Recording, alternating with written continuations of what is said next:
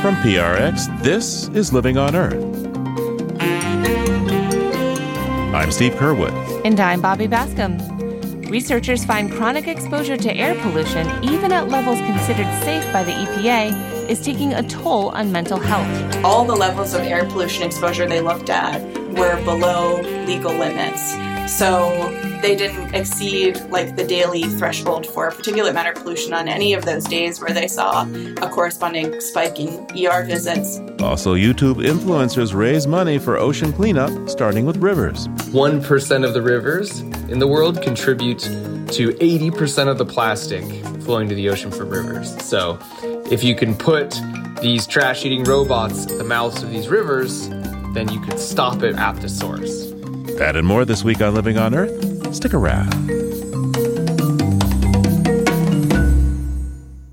From PRX in the Jennifer and Ted Stanley studios at the University of Massachusetts, Boston, this is Living on Earth. I'm Steve Curwood. And I'm Bobby Bascom. Today we present a pair of new and disturbing reports that show some surprising and devastating health effects from pollution and synthetic chemicals. One of the recent studies reveals how a group of poorly regulated chemicals often found in plastic have strong links to chronic diseases, including diabetes, obesity, and insulin resistance, as well as behavioral disorders. We'll have more on that later in the program, but first, let's consider the growing body of evidence linking air pollution to devastating effects on human health. In previous shows, we've talked about scientists who have found a link between the tiny particulates from exhaust of burning fossil fuels and roughly 300,000 excess deaths a year in the U.S. and millions more around the planet. Well, it also turns out that air pollution is literally messing with our minds. Investigative reporter Christina Maruzic has been digging into the connection between air pollution and mental health as part of a series on mental health and pollution for Environmental Health News.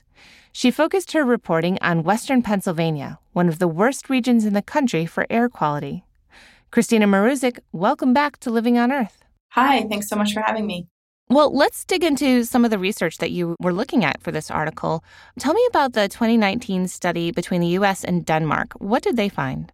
So the 2019 study you mentioned looked at mental health data from 151 million people in the United States and 1.4 million people in Denmark.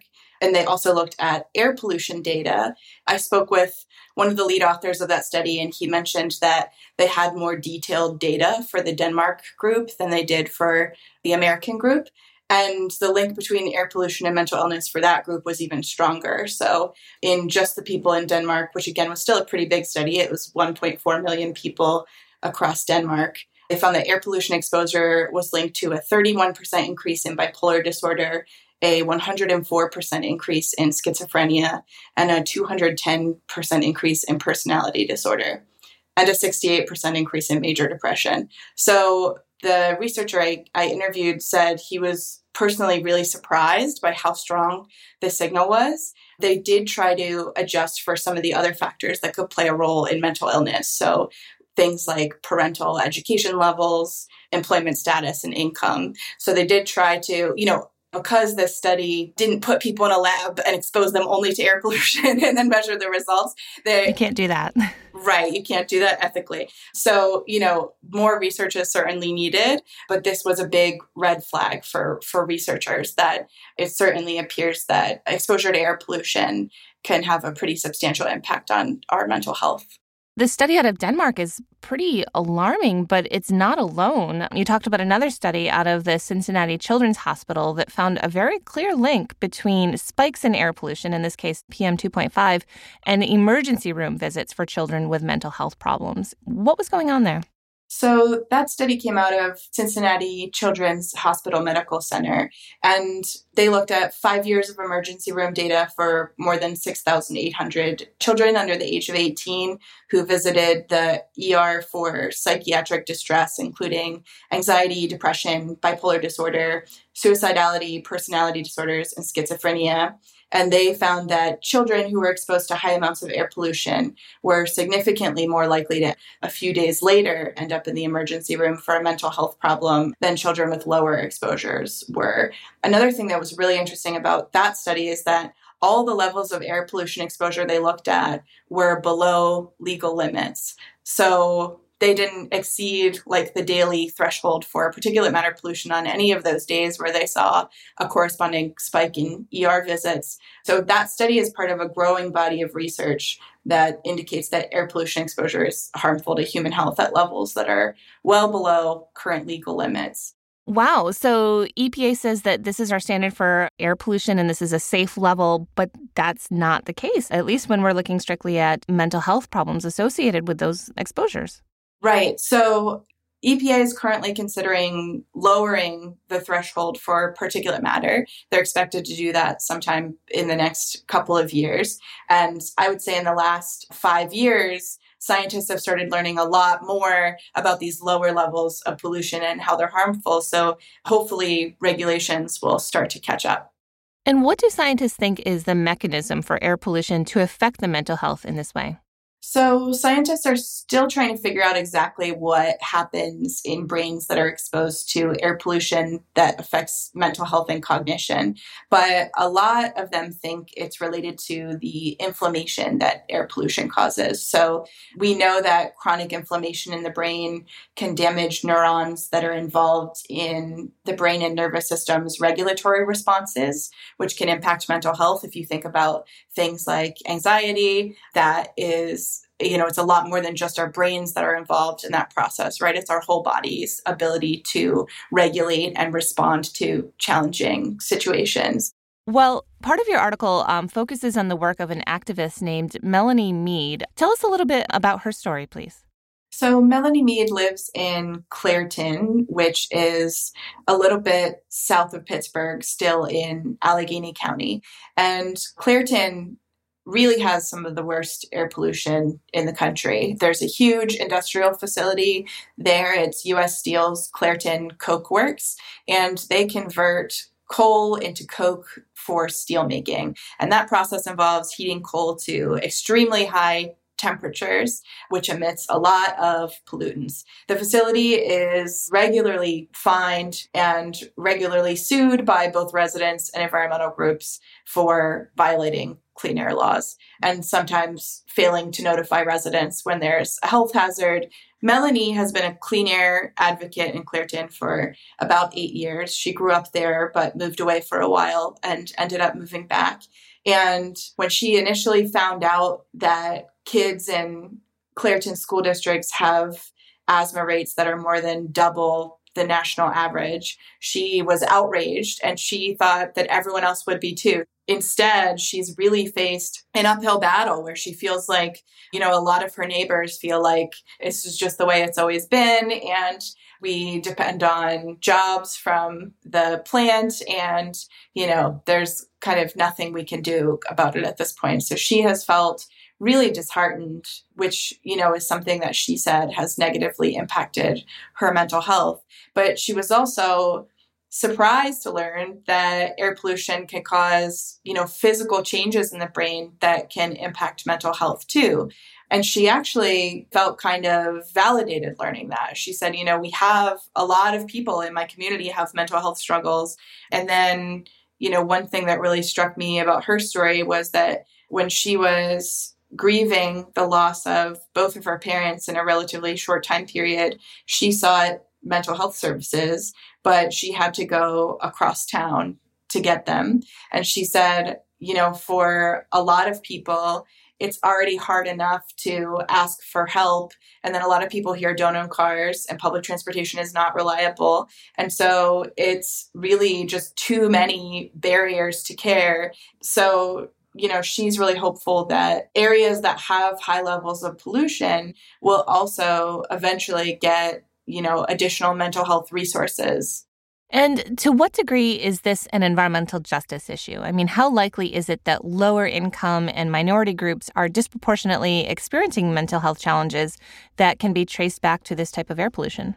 So Air pollution travels, right? So air pollution affects everybody who is in a geographic region that experiences high air pollution. So in Western Pennsylvania, it certainly impacts all of us. But many of the communities that experience the highest levels of pollution and the most frequent spikes of air pollution, like those ones that sent more kids to the emergency room in the Cincinnati study, also experience other community stressors like poverty, crime, and racism. So in the Cincinnati study that we talked about, they found that children from neighborhoods experiencing high levels of poverty were the most likely to experience a mental illness crisis following spikes in air pollution. And they hypothesized that this could be because poverty and living in a place with lots of crime also both cause stress, which also results in inflammation, which can harm our brains and our immune systems, which could then worsen similar impacts from air pollution exposure. And there are examples of these kind of what some researchers call toxic zip codes across the US. And so those are regions where a combination of environmental injustice, racism, and poverty creates substantial overlapping negative mental health impacts. So for example, the Monongahela Valley, which locally is referred to as the Mon Valley, is a collection of former steel towns bordering the Monongahela River between Pittsburgh and West Virginia.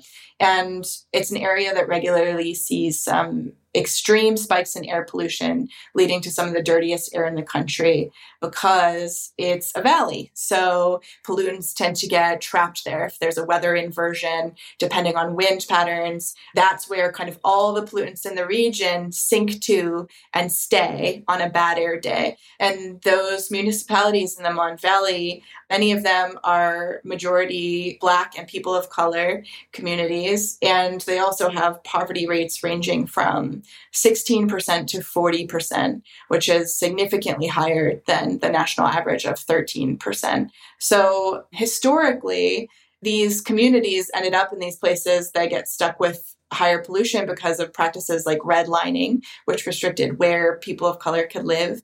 And, we know from general studies of environmental injustice in the US that polluting facilities are much more likely to wind up in low-income communities than they are in affluent communities. So it really becomes an issue where all of these environmental exposures are kind of combining with other overlapping impacts to create a real impact on mental health in those areas. Now, what about other parts of the country? How common is it, do you think, that people might be suffering from mental health problems associated with air pollution and maybe not even aware of it? So there are a lot of places across the U.S. where federal air pollution thresholds are exceeded on a pretty regular basis. We've come a really long way since the passage of the Clean Air Act, and we've seen really vast improvement in health that's directly tied to that. But it's certainly not a problem we have solved. So I mentioned, some of those toxic zip codes that are in this region, and those exist across the country. Every state you look in, you can find a zip code where they have more exposure to lead and contaminants in the drinking water, and they also are exposed to higher levels of air pollutants. And for anyone who lives in an urban area, this is a relevant question. We get more air pollution from traffic and from industrial processes. One thing I think is important to keep in mind is that on an individual level, air pollution certainly matters and can increase the likelihood that if you're already disposed to mental illness, being exposed to air pollution might kind of tip you over the edge. But really, all of these studies, the implication is at a population or community level. If we were able to stop a specific community that's exposed to really high levels of air pollution from being exposed to that air pollution, we could prevent many emergency room visits for mental illness. We could save lots of money in healthcare costs. We would have more resources to allocate to communities that really need mental health services because we would decrease the need for them. So this is definitely a question that's relevant for all of us in the U.S. and especially for people who live in cities or near industrial polluters. Christina Maruzic is an investigative reporter with Environmental Health News. Christina, thank you so much for taking this time with me today. Thank you so much for taking time to talk with me.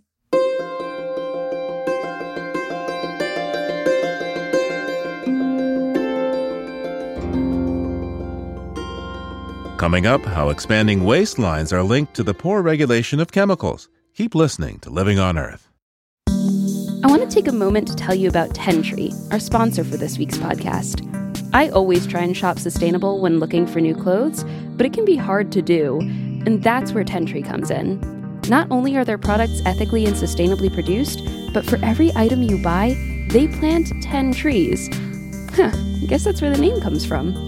Tentree has already planted 65 million trees, and they plan to plant 1 billion by 2030. Tentree sells lots of different products, including clothing, underwear, outerwear, activewear, and way more. And their kids' clothes are adorable, great for the holidays. Besides being sustainable, Tentree clothing is super soft and comfortable. Their website even says maximum comfort, minimum footprint. That's a good line. To learn more about Tentree's planting mission and to grab some comfy, sustainable clothes, check out their website at tentree.com. Use the code EARTH to get 15% off your first order.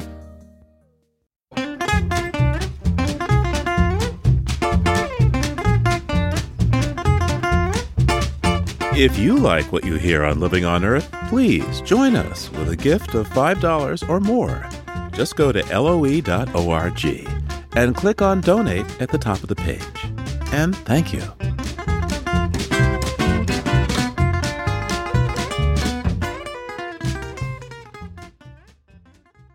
It's Living on Earth. I'm Bobby Bascom. And I'm Steve Curwood. It turns out many health dangers of some plastic chemicals have been hidden in plain sight. Phthalates are a group of synthetic compounds often used to make plastics more flexible, and they're found in everything from personal care products to food packaging and even medical tubing.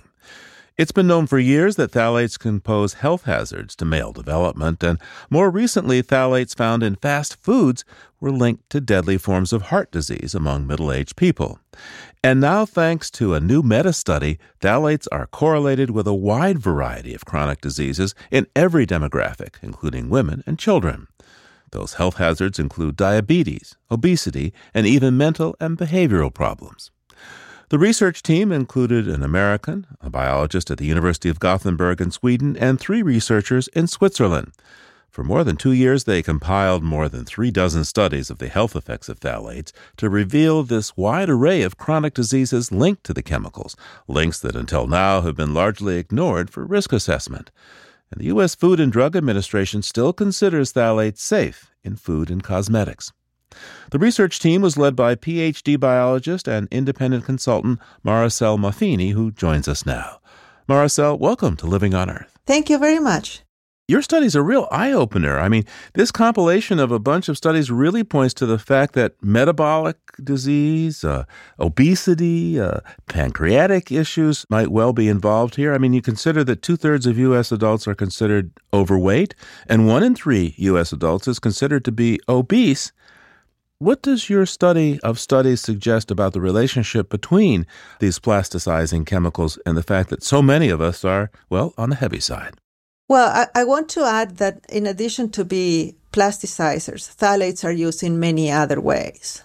They are used in inks, in printing inks, in fragrances to carry fragrances longer, in adhesives.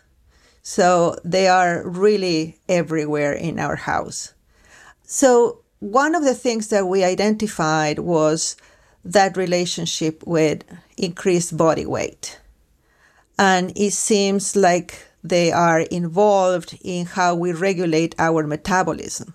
So how much can we burn of the nutrients that we need to power our bodies? And if we don't burn them all or as much and they accumulate in the body, that's how we get a little bit toward the heavy side. So in this case, what we saw is that there is an increase in a body mass index. There's an increase in the circumference of the waist. And phthalates may be related to that because they increase the accumulation of fat in the adipose tissue. They also reduce the metabolism of the body by, for instance, reducing or being associated with the reduction in the levels of thyroid hormones that we produce. In addition to the fact that they also appear to be working against how our muscles use energy. And instead of using more of that energy is accumulated as fat tissue. And part of your research points to papers that show a connection between phthalates to insulin resistance in children and men and women. In other words, diabetes or diabetes-like conditions that are so prevalent in our society now. That's correct. And those are two of the measurements or the health effects that we saw that are very, very prevalent, as you mentioned.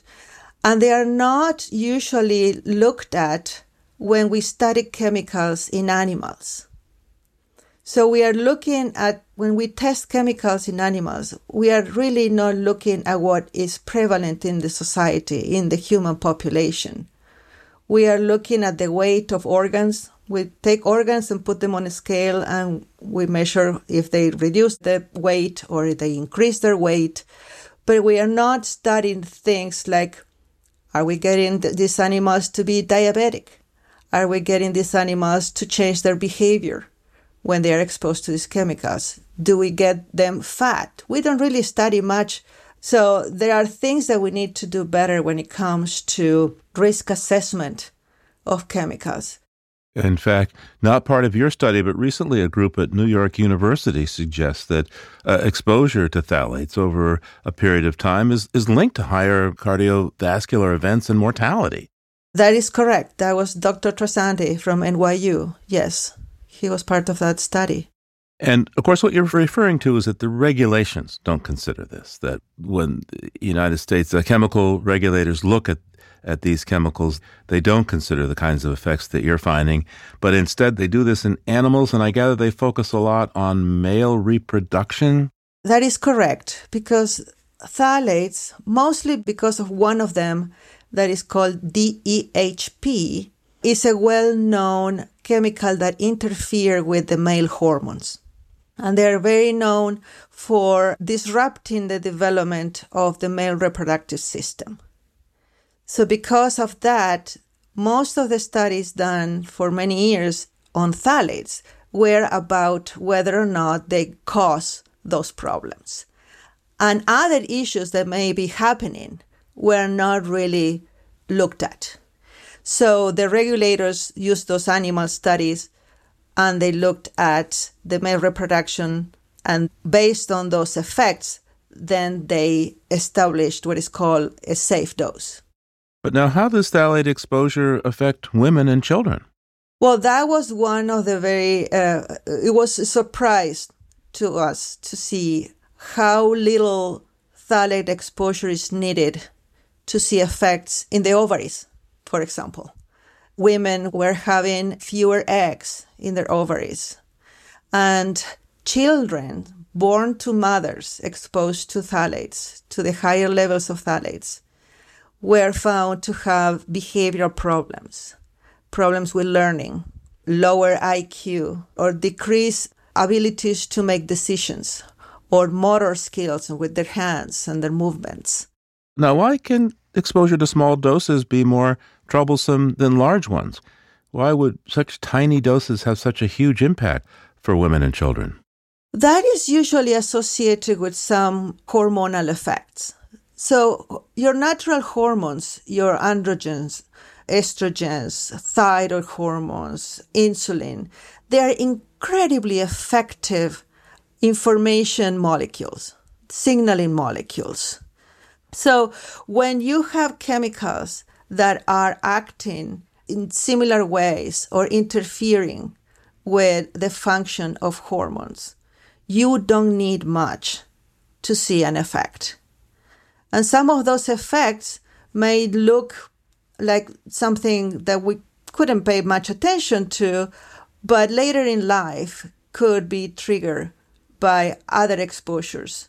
It could become a health problem. One of the remarkable findings that you have here also regards mental illness. I mean, mental illness is at an all-time high in the United States and Europe, at least measured. And it's documented that 1 in 5 U.S. adults will live with mental illness. What do we know so far about the connection between phthalates and mental health, mental development? What we know is mostly related to children exposures and mostly children's exposed during development. So when your brain is developing, in general, well, any organ is developing, it follows a sequence. It's like when you're writing a symphony. Everything has to happen in an orderly way at a particular time for a particular duration, for things to your cells to develop, to proliferate, to differentiate into the different parts of the brain, to be located in specific areas of the brain, and then for those cells and connections to happen. So when things don't go the correct way during brain development, you cannot go back and rewire the brain. So we are seeing issues with children when it comes to behavior, when it comes to learning disabilities, when it comes to delinquencies that are associated with the phthalates, and mostly with the phthalates in the mom. When the mom was exposed, depending on the trimester in which she was exposed, which organs were being developed at the particular time, then the children can see those effects. But I think, again, phthalates are just our way to show the concerns and the problems with the way we do risk assessment and manage chemical exposures, because these are just 5 of a large family of phthalates and of a much larger chemical soup in which we are all living. So there could be what people call cocktail effects, that then there are other chemicals that are also affecting the brain. And I can give you another list of those affecting brain development. So how are these chemicals regulated in the European Union compared to the United States? In the European Union, there are a few more limitations, and there are specific doses, reference doses or safe doses, that some phthalates, specifically these 5 that we look at, should comply with. In the U.S., the Food and Drug Administration that regulates chemicals in food do not have limits on how much phthalates could be in the food supply. So the Consumer Product Safety Commission, they do have limits on phthalates for children's toys and for other articles that are used for children uses, like the teethers. When kids are teething, there are some soft plastic rings, rubber duckies. All those were removed from phthalates. But here's the problem. All the agencies are doing a risk assessment for each particular chemical. And these chemicals are all alike. And they should be regulated as a class. Because they are similar, you remove one because there's a regulation and you add a new one that would have the same function and you will be in compliance. So until we start regulating chemicals that are similar, that have similar health effects, and they look alike as a class, as a group, where we have a safe dose for all of them, not a safe dose for each individual. If we reduce the exposure levels, we will be better off. And it will be more efficient. So I have to say that your study is simply shocking. I mean, pointing to the relationship between obesity, mental health problems, child development problems, delinquency, diabetes. I mean, the list is so long pointing to this group of chemicals. Why didn't we know? I think we didn't know because we don't communicate properly. We have, and we call this in the paper, the bookends of environmental health. On the one hand, at the beginning of when a chemical is going to get into commerce, there are regulators looking at the information the companies provide to show that the chemical use is going to be safe. On the other end, you have the healthcare providers, that they see people. They see their struggles, they see their health problems, they see dysfunctions of organs, they see behavioral problems. And most of those things do not have a genetic component, as you mentioned at the beginning. So they start to look at what is in their environment, what is in their house, what do they eat, do they have lead paint in their houses, those type of things. And they generate some of the information that then we use in our paper. But the healthcare professionals and the regulators don't talk to each other. So until we understand that with so much human data should be informing the regulations, very little is going to change. And phthalates is just one group of chemicals that have been in commerce for decades. This is what we use just to make the case. We need to turn the system upside down. Maricel Matheny is a biological scientist. Thanks so much for taking time with us today. Thank you for having me. It's been a pleasure. So, Bobby, Maricel Matheny brought an interesting pedigree to this work. Oh, really? What's that? Well, for more than a decade, she worked with Anna Soto, a researcher and investigator at Tufts University Medical School in Boston. Dr. Soto is famous for noting some 30 years ago that breast cancer cells grew faster in plastic tubes, as if the cells were in the presence of estrogen. This was some of the earliest work documenting that some chemicals in plastic can mimic hormones and cause health problems. Uncovering so many more diseases linked to phthalates is pretty shocking, Steve. And we know that phthalates are found in everyday products, from our TV remote controls and hairbrushes to our food. Yeah, and big money is involved here. The U.S. chemical industry has more than $750 billion in sales every year, and it's closely linked to fossil fuels, which are the feedstocks for most plastics. But the CDC says chronic healthcare costs for just heart disease, diabetes, and obesity in the U.S. add up to close to $650 billion each year. And that doesn't include the healthcare costs of many other associated diseases, and you can't put a price on human misery.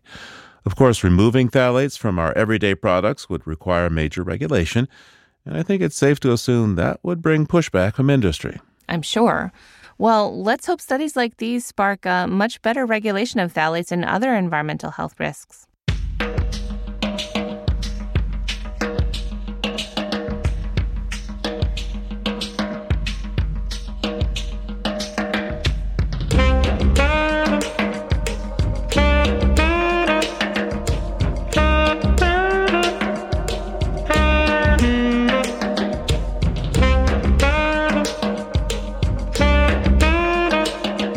Coming up, a moo-loo to potty-train cows and reduce nitrogen contamination from farms. It's just ahead here on Living on Earth.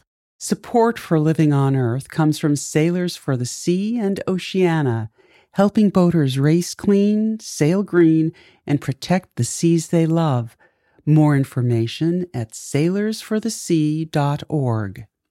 Support also comes from Friends of Smeagol the Seagull and Smeagol's Guide to Wildlife. It's all about the wildlife right next door to you. That's Smeagol, Smeagull, smeagolguide.org. It's Living on Earth. I'm Bobby Bascom. And I'm Steve Kerwood. And joining me now on the line is Peter Dykstra. Peter's an editor with Environmental Health News at ehn.org and dailyclimate.org. And he's down there in Atlanta, Georgia, looking over what's beyond the headlines for us. Hey, Peter, how are you doing and what do you see today? Doing all right, Steve, and we're looking at a study by a Texas State University professor named Jennifer Devine. On what she's found is that organized crime is a driver in a lot of global deforestation. We often think of the products that the rainforest is sacrificed to be turned into: beef cattle ranching, soybean production, palm oil plantations, and of course timber products. But organized crime has its hand in a lot of the activity that is turning our tropical rainforests into open land or farming land. So what's the inducement for crooks to get involved in this? Well, a couple of things. In some areas, they're directly involved in what replaces tropical rainforests when those replacements are coca farms to make cocaine. In other areas, it's a simple link between the illegal logging that goes on and the illegal money laundering that enables much of organized crime and enables some of what's going on in the rainforest. So I suppose it is easier for crooks to smuggle illegal timber than it is to smuggle cocaine, huh? It is. It's easier to hide your cocaine in illegal timber shipments, but that money laundering is a big part of it again, not just in South and Central America, but throughout the tropical world, places like Malaysia and Indonesia, where much of the world's palm oil production is based. So this is another way that crooks can, well, have a beef, huh? They can have a beef. And speaking of beef, we've got another item to discuss there. You want to hear about it? Yeah, okay. It's called the Mooloo, based on a small study published in the journal Current Biology. And the Mooloo is a way to, get this, potty train dairy cattle in order to capture some of the polluting elements of their waste products. Okay, Peter, so you're going to potty train a cow. Well, it's easier if you potty train a calf. And those young cows are fed sweet treats, incentives, if they go into the right stall to pee. That pee is then captured so it doesn't become ammonia and nitrous oxide in the air, helping create air pollution, helping create more global warming. And instead, in this small study, 11 out of 16 calves were taught how to use the stall that helps stall their pollution. See what I did there? Oh, yeah. And actually, the urine is a big deal because there's a lot more nutrient and stuff in urine than in the solid matter, what we generically call cow poo. It does, and we're waiting for a Pooloo to come along to take care of the rest. But it's a potential step forward, kind of a weird one, and it's a small study. But we'll see if this is a technique to reduce the amount of pollution that dairy cattle cause. Hey, Peter, it's that time in our chats where you usually look back in history. Give us an interesting nugget. What do you have for us today?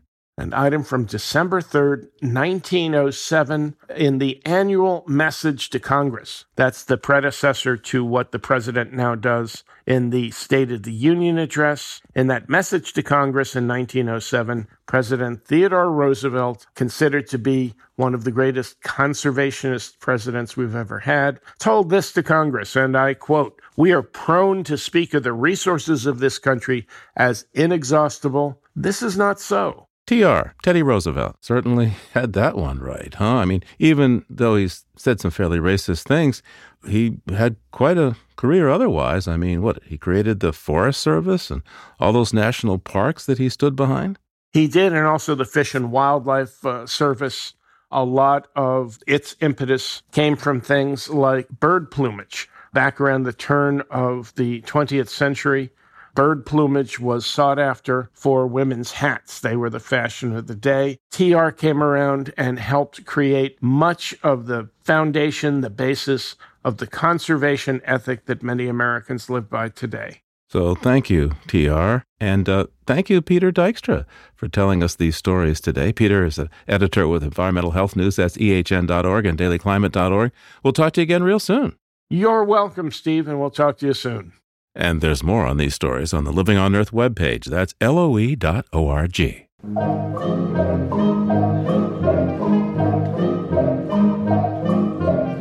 Just ahead, YouTube influencers raise money to clean up the oceans. But first, this note on emerging science from Don Lyman. Many bird watchers, citizen scientists, and dog owners have observed birds stealing hair from mammals for some time. In fact, there are dozens of YouTube videos of daring birds pulling hair from sleeping dogs, but only recently have scientists become interested in this phenomenon. Ecologist Henry Pollack was counting birds in an Illinois state park when he and his colleagues saw a tufted titmouse plucking fur from a sleeping raccoon. That observation inspired him to dig deeper into the phenomenon, which researchers have named kleptotrichia, a term derived from the Greek words to steal and hair. Searching through the scientific literature, researchers found only 11 anecdotes of birds stealing hair from live mammals. But a YouTube search revealed nearly 100 videos of tufted titmice, a mountain chickadee, and a black-crested titmouse plucking hair from mammals. The latter two bird species had not previously been identified as hair thieves in the scientific literature. Titmice are the bird species most often seen engaging in kleptotricky, stealing hair from dogs, foxes, and raccoons. But American crows, red-winged starlings in Africa, and 3 honeybird species in Australia have also been documented stealing hair from a variety of mammals, including cows, antelope, and koalas. Scientists assume birds gathered hair from their nests in low-risk ways, perhaps from carcasses or shed hair. Collecting hair from live animals, some of them predators like foxes, is an obvious risk to birds. So researchers conclude the hair must be critically important for them. Species of birds that harvest hair often live in colder climates, so researchers speculate the birds might use it to insulate their nests. Another hypothesis is that birds might put mammal hair in their nests to confuse potential predators and parasites. That's this week's Note on Emerging Science. I'm Don Lyman.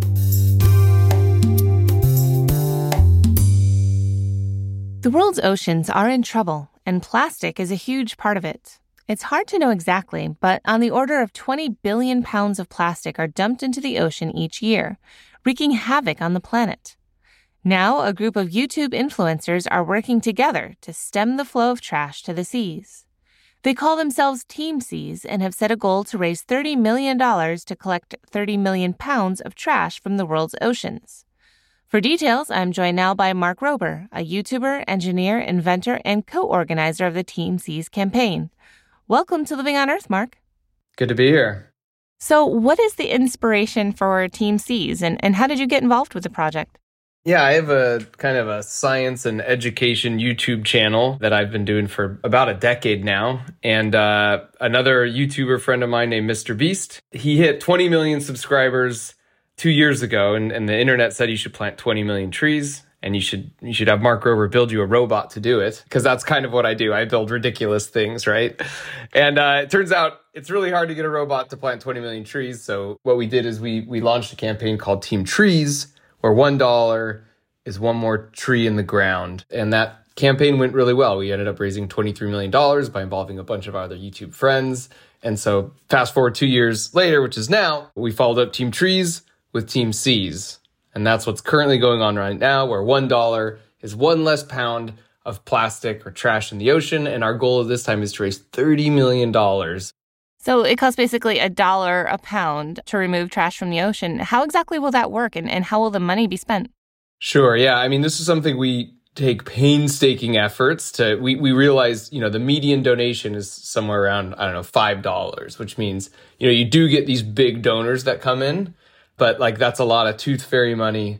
That's a lot of allowance money. And, especially because, a lot of these folks are younger and they feel passionate. So we take that super seriously. So every dollar literally doesn't go toward mailings, doesn't go towards someone's salary. It goes towards removing plastic and trash from the ocean. So we're working with 2 nonprofits. One is the Ocean Conservancy.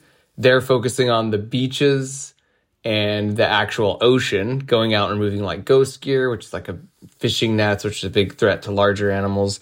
And then the ocean cleanup has something called the River Interceptor, which is a trash-eating river monster, which I did a video on. And, because at some point you got to turn the tap off, right? It's one thing to take the trash out of the ocean, but, 1% of the rivers in the world contribute to 80% of the plastic flowing to the ocean from rivers. So if you can put these trash-eating robots at the mouths of these rivers, then you could stop it from going to the river at the source, right? So we're focusing on the beaches, the rivers, and the ocean, and that's how the money will be spent and utilized.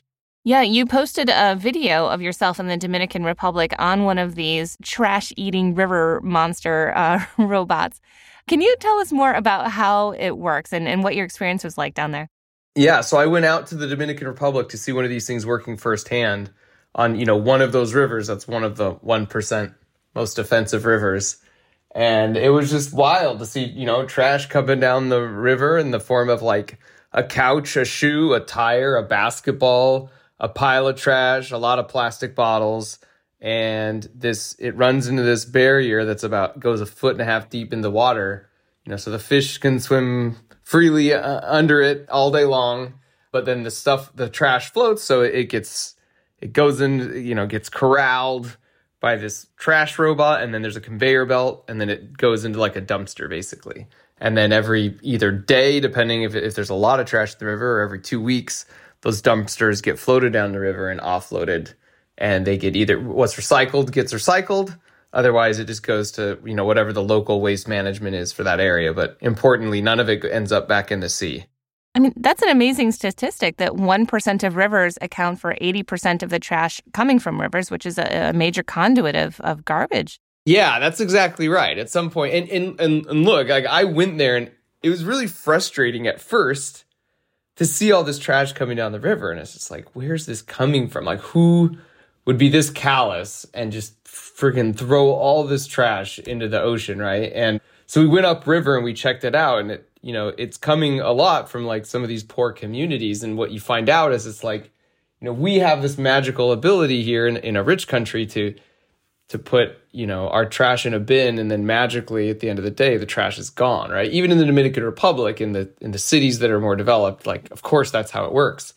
But in these remote communities where a trash truck can't make it up there, right? They don't have the infrastructure to actually do this. Like, they are literally living on piles of trash in some cases, which we saw. It was like incredibly difficult even to go up there. And so it's like, yeah, of course, part of that is going to overflow, and they need to put it in the river because they don't have any other option, right? So the Dominican government recognizes this. They're one of the leaders in trying to find, systemic solutions to this. The UN is working with them. But the thing is, and the people in these poor communities also want to be part of the solution, and they're eager to like participate in this as well. But those things just take time. A lot of infrastructure needs to be set up to make that happen. So in the meantime, you put these trash-eating robots on the river.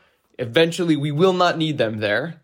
But until that day comes, like, this is a great solution to take care of I fist bump to Mother Earth by putting these on some of these rivers. I would think it'd be especially a problem in a place like the Dominican Republic, an island, which just, has limited land for dealing with this stuff. I mean, how big can you make a landfill? Not that that's a good way of dealing with your trash, but you don't want to incinerate it if you don't have proper recycling infrastructure. I mean, what can you do? It's a difficult situation. Yeah, definitely. And it is interesting too, being an island, like, they do get trash that washes up on their beaches from their own river that puts it on their beaches, but it's also, being an island, they do get, even I think 3% of the trash on their beaches actually comes from the United States. Mm-hmm. So it's like, yeah, being in the middle of the ocean, depending on whatever the currents are, some people bear the brunt of it more than others. What do you think about a platform like YouTube or TikTok for doing this type of work?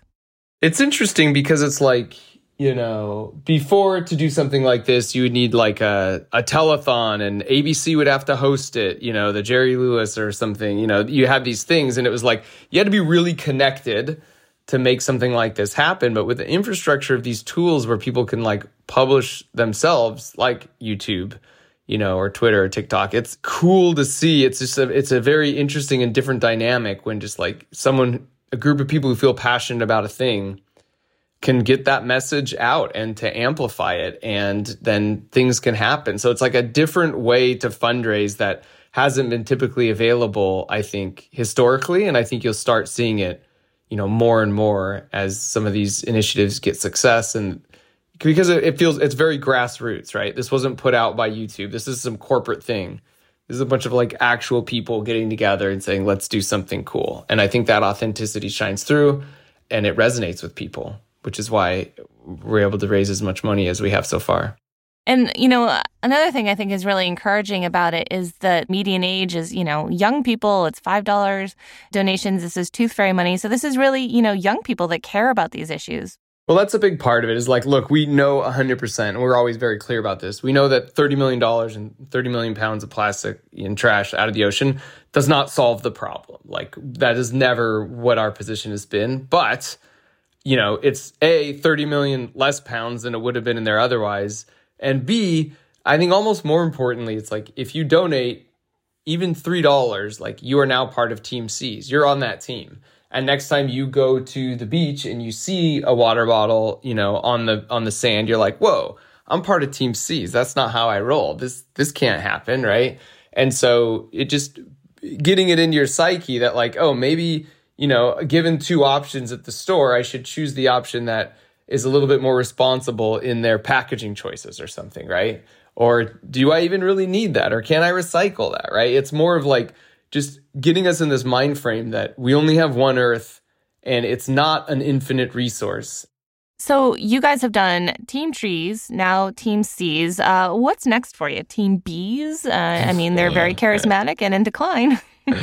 They are, yeah. That's been suggested. Team B's, Team Breeze, maybe some with climate. I don't know. We'll have to see. We'll have to see how this goes. But, it is just such a net positive thing. It's one of got to be one of the highlights of my career on YouTube, and even my career. And I have I worked at NASA for 9 years. Then I worked at Apple for 5 years before I became a full-time YouTuber.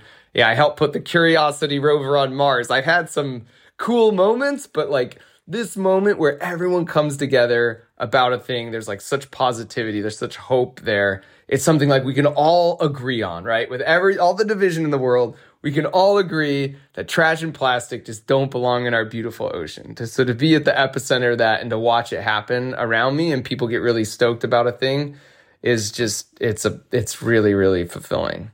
Mark Rober is an American YouTuber and co-founder of Team C's. Mark, thanks so much for taking this time with me today. Sure. It's great to be here.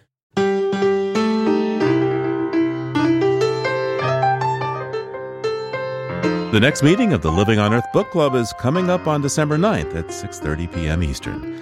We'll be joined from South Africa by Craig Foster, the filmmaker whose remarkable friendship with an octopus was captured in the Academy Award-winning documentary My Octopus Teacher. His new book is called Underwater Wild. You can register for this free event on December 9th at loe.org/events. That's loe.org/events. See you there.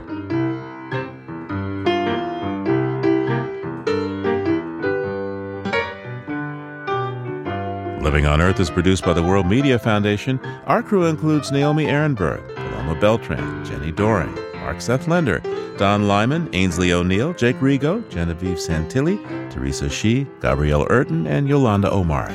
Tom Tiger engineered our show. Allison Lirish-Dean composed our themes. You can hear us anytime at loe.org, Apple Podcasts, and Google Podcasts, and like us, please, on our Facebook page, Living on Earth. We tweet from @LivingOnEarth and find us on Instagram at Living on Earth Radio. I'm Bobby Bascom. And I'm Steve Kerwood. Thanks for listening. Funding for Living on Earth comes from you, our listeners, and from the University of Massachusetts, Boston, in association with its School for the Environment, developing the next generation of environmental leaders, and from the Grantham Foundation for the Protection of the Environment, supporting strategic communications and collaboration in solving the world's most pressing environmental problems.